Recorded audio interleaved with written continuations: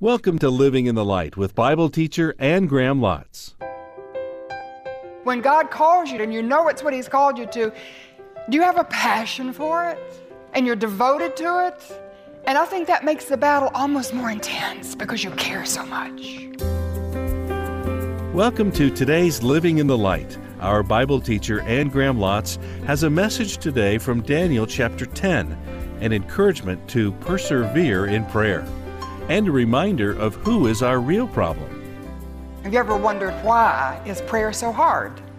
Maybe it's just for me, but prayer doesn't come easy to me. There's some prayers that do help, but the kind of prayer we're talking about, reverse thunder, it's hard.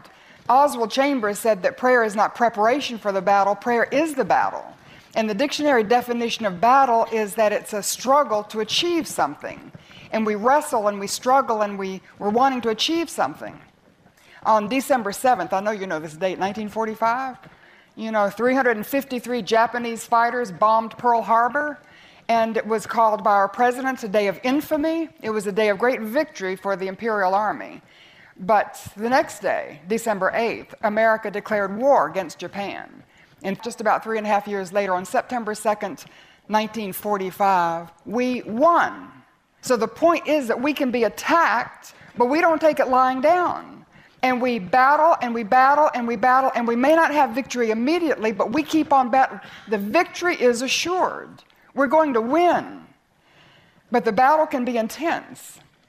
Stephen Alford, who, I don't know if you're familiar with him, he's now in heaven, one of my mentors, and very precious to me. And he said, Ann, one of the most dangerous places you can be is on your knees. It's the front line of the battle. That's why prayer is so hard. And you know what? The enemy convinces us into thinking, well, you're just not a prayer warrior. Other people can do that, but you're just not cut out for that kind of prayer. And that's a deception. That's a lie. So, 6 years after Daniel chapter 9, in contrast to Daniel chapter 9, when Daniel prayed and reversed the thunder and his prayer was confirmed immediately and ultimately and specifically, 6 years later, he prayed and had a totally different experience. And he went through an agonizing delay to his prayer. So I want to read to you Daniel chapter 10. It's not that long, and it's a very interesting chapter, okay? I'll try to explain some of the things as I go through. In the 3rd year of Cyrus, king of Persia, that's 3 years after all those people went back, to Jerusalem, a revelation was given to Daniel, who was called Belteshazzar. Its message was true, and it concerned a great war. The understanding of the message came to him in a vision. At that time, I, Daniel, mourned for 3 weeks. I ate no choice food, nor no meat or wine touched my lips, and I used no lotions at all until the 3 weeks were over. On the 24th day of the 1st month, as I was standing on the bank of the great river, the Tigris, I looked up, and there before me was a man dressed in linen, with a belt of finest gold around his waist. His body was like chrysolite. His face was like lightning, his eyes like flaming torches, his arms and legs like the gleam of burnished bronze, and his voice was like the sound of a multitude. And I, Daniel, was the only one who saw the vision. The men with me did not see it, but such terror overwhelmed them that they fled and they hid themselves.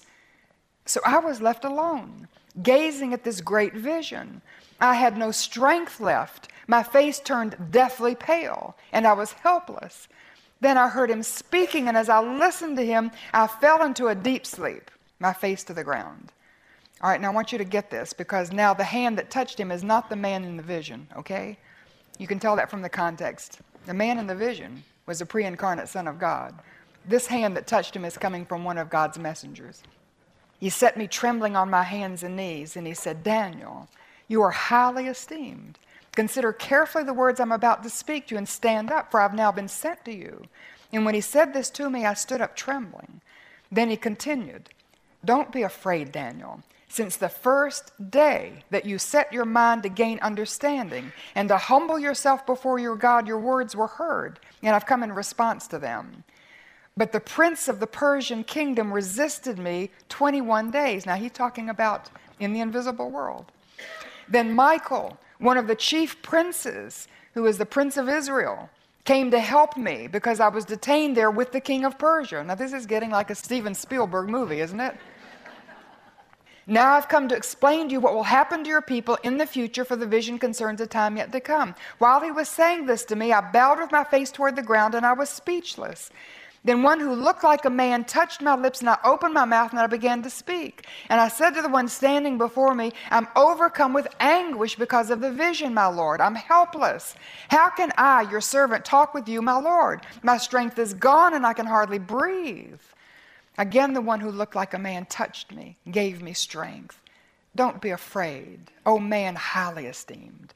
Peace. Be strong now. Be strong. When he spoke to me, I was strengthened, and I said, Speak, my Lord, since you've given me strength. So he said, Do you know why I've come to you? Soon I will return to fight against the prince of Persia, and when I go, the prince of Greece will come. But first I will tell you what is written in the book of truth. Now that is an incredible passage of Scripture. And I can't tell you what a battle it's been to try to break it open and to make sense of it. But in this passage, I see several characteristics of the battle. One, that the battle is personal. And two, that the battle is emotional. And three, that the battle is invisible. And four, the battle is winnable. So that's your outline. First, start out with the fact that the battle is personal. And Daniel, as you know, is devoted as a prophet of God, and that's been disputed by theologians even today, and they say his prophecies are so specific and so exact, nobody could have known those things in advance. It has to be written by somebody who's later and, looking back on history. But Jesus said in Matthew 24, he said Daniel is a prophet. He referred to Daniel the prophet. And Daniel was a prophet of God. That was his calling. That was his life's work. And Daniel was absolutely dedicated to completing the work that God had given him to do. So he was devoted to serving God in the capacity that God had placed him, which was to be a prophet. And he identifies himself in the first verse, I'm Belteshazzar. And in chapter 1, if you read chapter 1 of Daniel, when he's taken in that first deportation and he's brought from Jerusalem as a 15-year-old kid, and he's stripped of his masculinity, stripped of his identity, and he's given the name Belteshazzar. So right there, Daniel is saying, I'm not a different person. I'm the same little kid that was brought from Jerusalem in that first deportation. I am the Daniel of the book of Daniel. So there's no question that he's identifying himself as the author of this passage, even though pundits today will dispute that. But he's saying, this is what he has seen. This is what he's experienced. So he's now 73 years after he was taken into captivity, 3 years after the remnant has gone back. Most of his friends are either dead or they're now distant. They've gone back, and he was too old to go. I'm assuming. He's 90 years of age when this takes place, just about. And so he's too old to go back to his beloved Jerusalem. He'll never see the temple again. He's still in captivity, still serving a pagan king, and absolutely dedicated and devoted to completing the work that God gave him to do. And I love it. And he's still, in a sense, when he said a revelation was given to him, still reading his Bible. Isn't that a lesson?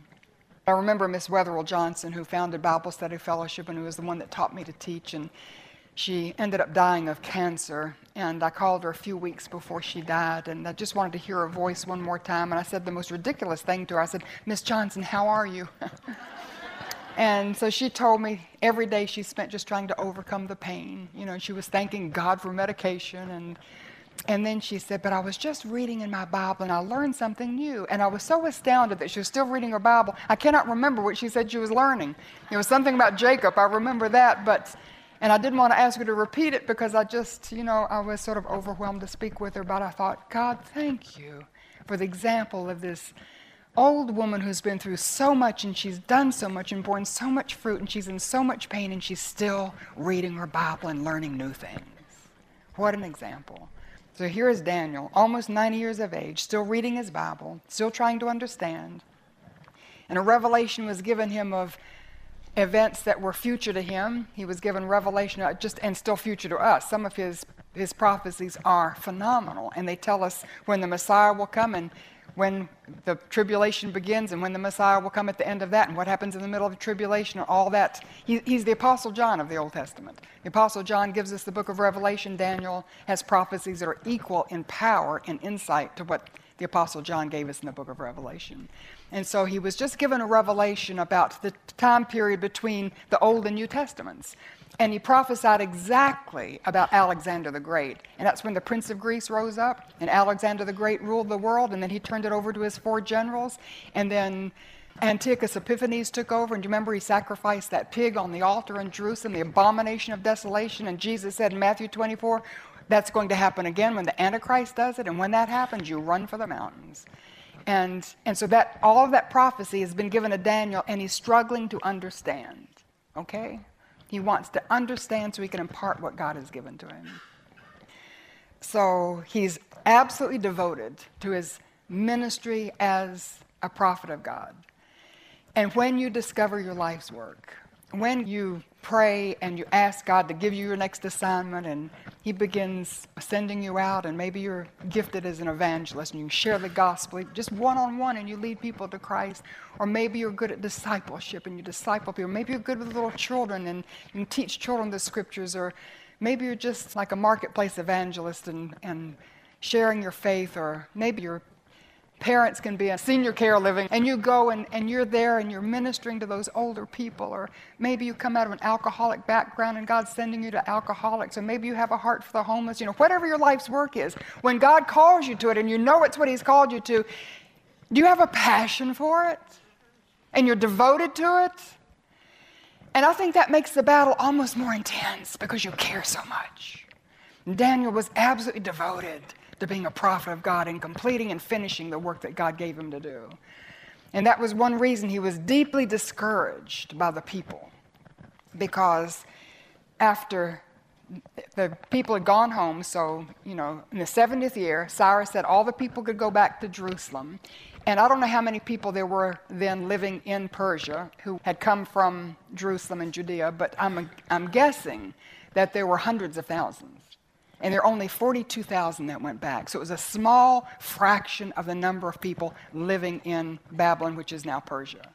So he's very discouraged by the complacency of the people, his people. Still, they would rather live in Persia than go home.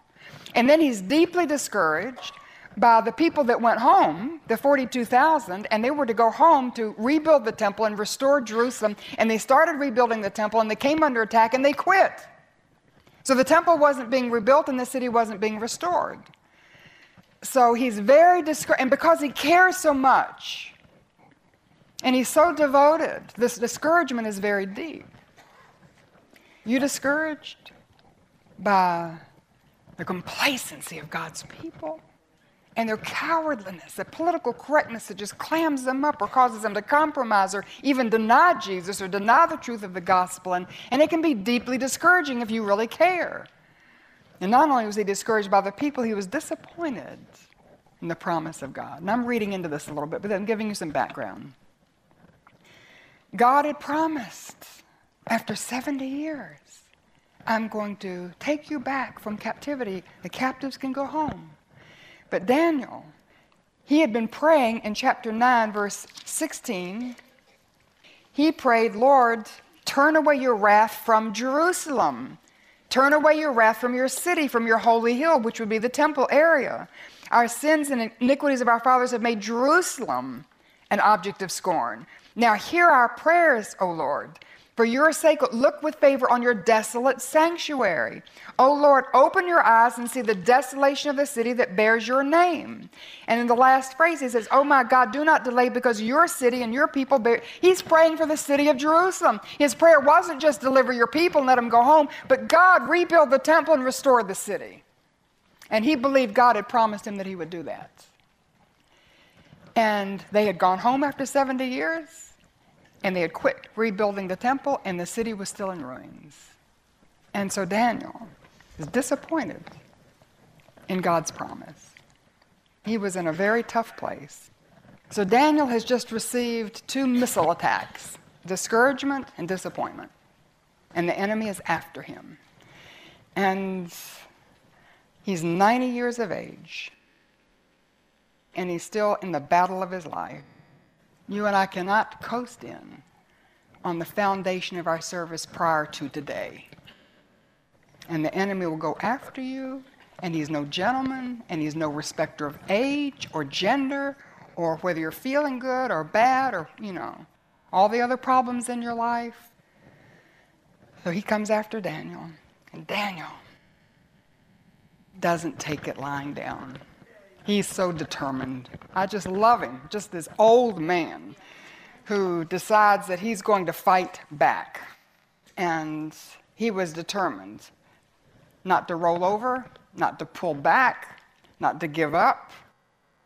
So when God gives you a promise, and he hasn't fulfilled it the way you thought he would, then go back and re-examine, ask, and if it is something that comes from him, and it is something that you feel that he would fulfill, then you may need to keep pressing through, and you persevere in prayer.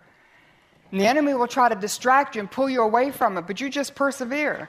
In verse 2, at that time, I, Daniel, mourned for 3 weeks, and I thought about that mourning, and it's because he cared so much. He was so passionate about what he was to do, to receive a word from God and to write it down and to understand it and impart that understanding to others. And so when he couldn't get it, he mourned. It was distressing to him.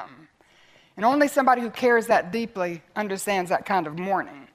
For 3 weeks, I ate no choice food, no meat or wine touched my lips. I don't think it meant he didn't starve himself. He wasn't on a hunger strike. He just wasn't eating anything, just survival food. Crackers and cheese and bread and water, whatever. And I used no lotions at all until 3 weeks were over. And that basically is he wasn't taking baths. I think it just means for me, I wouldn't put on my makeup. I wouldn't do my hair. I would just put on my fleece and my old clothes and just do nothing that takes extra time, whether it's eating or dressing or whatever it is, so that I can make the time to give God my full attention. Now, when have you cared that much? I don't know that I've ever spent 3 weeks in prayer and fasting. So when we care, there's just no limit to what the time we'll give God, the effort we'll put into it. I want you to look at verse 12, and then we'll come back to it.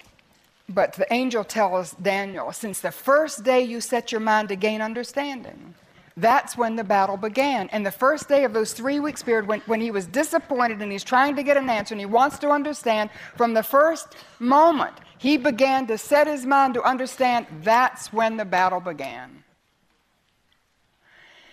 And when you get on your knees and you're desperate for an answer and you're deeply disturbed and you're mourning and you're crying and you're praying, you've just got to watch out because it's going to be a battle. Maybe. I think many times I've experienced that, let me just say. And trying to teach you something about the battle in so you'll have eyes to see what's going on and you'll understand what's happening to you. But from the moment he set his mind to understand, and actually that word understanding, as I understand it, I don't know Hebrew, but in the Hebrew, it basically means from the time he surrendered. And I was thinking, what did he surrender? His life was already surrendered, so I wonder if he just surrendered his expectations. Surrendering what he was trying to force God to do. God, you said this, and now you keep your word, and I don't see that you did that, and I'm disappointed, and just let it go. God, I know you gave me a promise. Maybe I just don't understand what you've said. Would you just give me understanding, and I let go of my expectations, and I trust you, but please help me in this. And from the moment he started to let go of what he was demanding and insisting on and getting what he wanted and just let it go and said, God, please help me, that's when the battle began. That's when the Prince of Persia rose up, and that's when the angel came to give him the answer, but that's when there was this big battle in the heavenlies. And if fighting the battle requires your full attention, if I were the enemy, I'd distract you. I'd interrupt you. And you can put this on a small scale. How many times when we go into prayer, when I go into prayer, and I'm setting aside some time to pray and fast, and maybe it goes over several days, and that's when the dog throws up on the rug. That's when doorbell rings. The phone seems to ring every 5 minutes. UPS comes, then FedEx comes, and the ministry makes demands, and we have to have your answers now, and we've got deadline after deadline, and it's really, you start paying attention, and you see how the enemy is after you to distract you and interrupt you and keep you from centering down and focusing in on what God would say to you. The battle is very personal. Secondly, the battle is emotional. The battle is not just an intellectual exercise in trying to understand God's word or understand God's promise. It's emotional because you're involved in it, you care, and you really want it. And it's like a roller coaster. It can be awesome and thrilling, and it can be awful and terrible, okay? So we see Daniel on this roller coaster, and it was awesome. In verses 4-6, when he saw this was the pre-incarnate Son of God, I looked up, and there before me was a man dressed in linen. That's the picture of a high priest with a belt of finest gold around his waist, the king, his body like chrysolite, his beautiful, his face like lightning, his eyes like flaming torches, his holiness, his arms and legs like the gleam of burnished bronze that's strong enough to judge and trample in judgment, his voice like the sound of a multitude because no voice can be raised against his. He has the last word. It's the same vision of Jesus that John had on Patmos. It's amazing, almost word for word the same, and Daniel would have had no knowledge of John's vision, and John was describing exactly what he saw on Patmos. That would be thrilling. That would be the high point of his life, I would think, except 2 other times he's appeared in Daniel, actually to Meshach, Shadrach, and Abednego in the fiery furnace. But in chapter 7, verse 9, Daniel has a vision of Jesus as the Ancient of Days, seated on the throne, head and hair white like wool, opening all the books, people standing before him, getting ready to judge. It's a great white throne. And he has that vision. This one is just more personal. And so he has this awesome, thrilling vision of Jesus. And I thought of Ezekiel sitting on a garbage dump in a refugee camp beside a dirty irrigation canal. And suddenly he sees a windstorm coming out of the north, and on the wings of the windstorm is this sapphire throne, and on the throne was somebody like the Son of Man. And then I think of Isaiah when Uzziah died and his whole life was stripped and fell apart, and that's when he saw the Lord. And I think of John on the Isle of Patmos in exile, and that's when he turned around and he saw the Lord. And all these men had something in common. It was when they were stripped of distractions and were giving God their full attention, then that's when they had a fresh vision of Jesus. Daniel had this thrilling vision of Jesus, and he's just had that, and he falls on his face before him. And it was interesting, as he was speaking, he fell on his face in this deep sleep. And then a hand touches him and draws him up. But now we see the awfulness. In verses 7 and 8, he says, I, Daniel, was the only one who saw the vision. I was left alone, and there's a deep loneliness. You ever feel lonely in the battle? And then there's weakness in verse 8. I had no strength left. I was helpless. You ever feel you just can't do anything? The battle is too great. It's too hard. Fearfulness. Verse 8, my face turned deathly pale. That was a panic attack. You ever had a panic attack? In verse 13, we'll just jump ahead for a minute. He says, the prince of the Persian kingdom resisted me 21 days. Then Michael, one of the chief princes, came to help me because I was detained there with the king of Persia. Daniel, there's something going on in the invisible world that you know nothing about. You're praying and you're tapping into it, but this is a much bigger situation than you can ever even imagine. So Ephesians 6:12 says, our struggle is not against flesh and blood, but against rulers, against the authorities, against the powers of this dark world, against the spiritual forces of evil in the heavenly realms. Our real problem is the devil and all of his demons.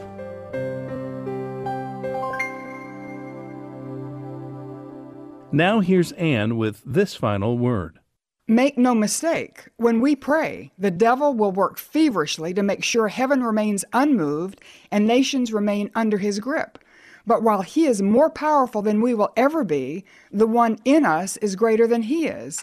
We have the authority over him in Jesus' name, which is one reason when I pray, I always pray in Jesus' name. He is the one who gives me access into the presence of God. And he is the one who gives me authority over the devil and all of his demons. Listen to me. Know who your adversary is, what his strategy is, and how you're to protect yourself defensively. Then pick up your sword, the word of God, and hit your knees in prayer. Victory is assured. You've been listening to Living in the Light. And when you go to anngrahamlotz.org, there are free resources to help you in your study of God's Word. Ann's desire is that you embrace a God-filled life, step by step, choice by choice, living in the light.